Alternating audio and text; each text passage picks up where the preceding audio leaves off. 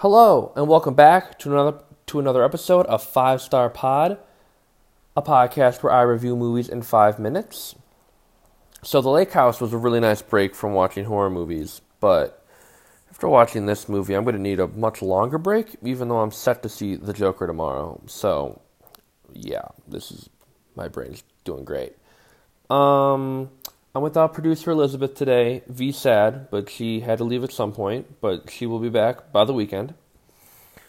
I was seem to run out of time at the end of my show, so I'm thinking I'm going to try to add in just like a random thought I had throughout the movie, or like some weird little fun facts that didn't make it into the like and dislikes and acting.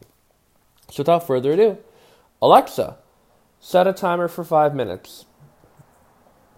5 minutes, starting now. So the Texas Chainsaw Massacre from 1974 is about these five, I believe they're college-age students, who take this van to their grandfather's, to two of the characters' grandfather's house, and are just basically just going to like hang out and like look back at what two of them did as children. And along the way, they meet a hitchhiker, which scares them, and then ultimately they get to this house where, you know, the movie really starts and all hell starts to break loose, and we have the Texas Chainsaw Massacre. That was not a good summary, but it's a really great, one of the greatest movies I've ever seen, and you should watch it.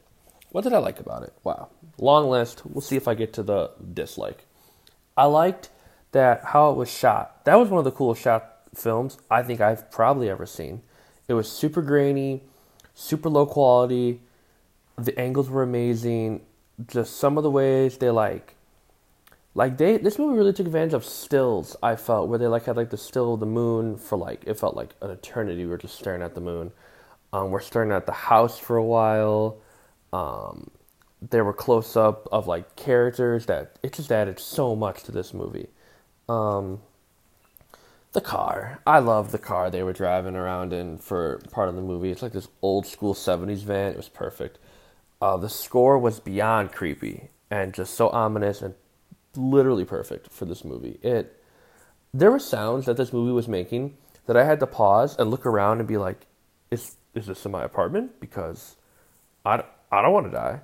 And I'd be like, oh, thank God it's the movie. Good luck to the characters, though. I feel like this movie was the beginning of the whole ominous gas station cliche of horror movies, where basically they rolled into a gas station. They're like, you probably aren't going to want to do whatever you're going to want to do, and then they do what they want to do, and then the movie happens. See Children of the Corn, or don't see Children of the Corn, but they do it in that movie. And Cabin in the Woods, I'd see that though. That's a great movie. Is there a gas station in Children of the Corn? That's besides the point. Don't see the movie. No one check for me. The movie stinks. The killer, Leatherface, the man's got moves. He is running. He runs quick, and I could not imagine running with a big chainsaw. And the fact that it's running the whole time, that dude just moves.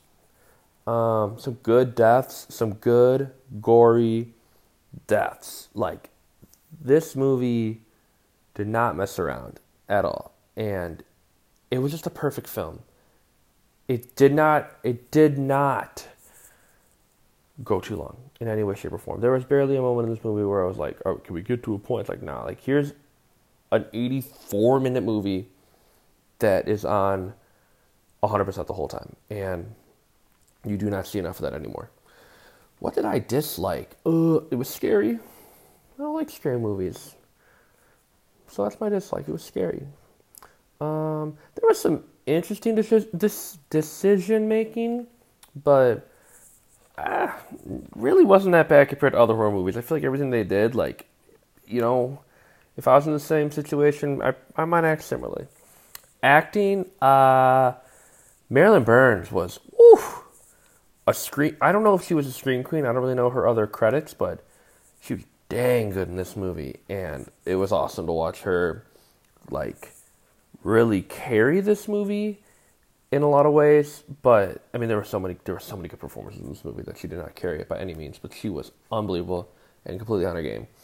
Also, Edwin Neal, he plays the hitchhiker. He is deranged, and it was a sight to behold watching him play his role. I really don't have any more dislikes besides the two I said. Like, it's scary and there's interesting decision making sometimes. But this movie was wonderful. The ending is...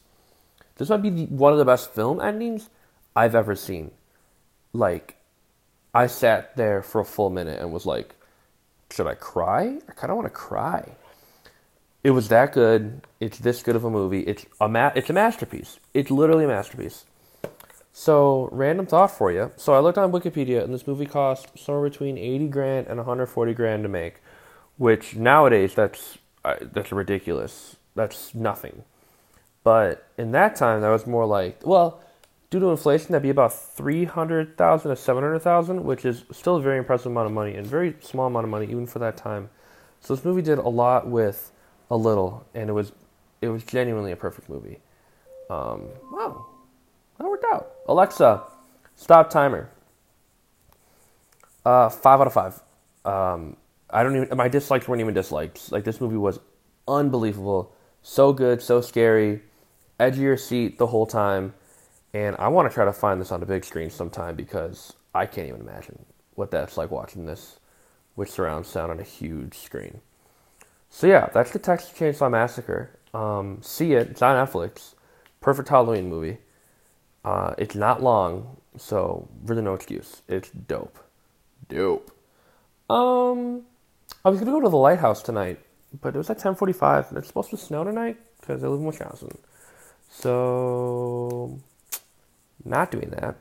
So I did this instead, and it was scary. And now I'm going to cuddle with my stuffed animals and hope I'm able to sleep. So until tomorrow, have a good rest of your day.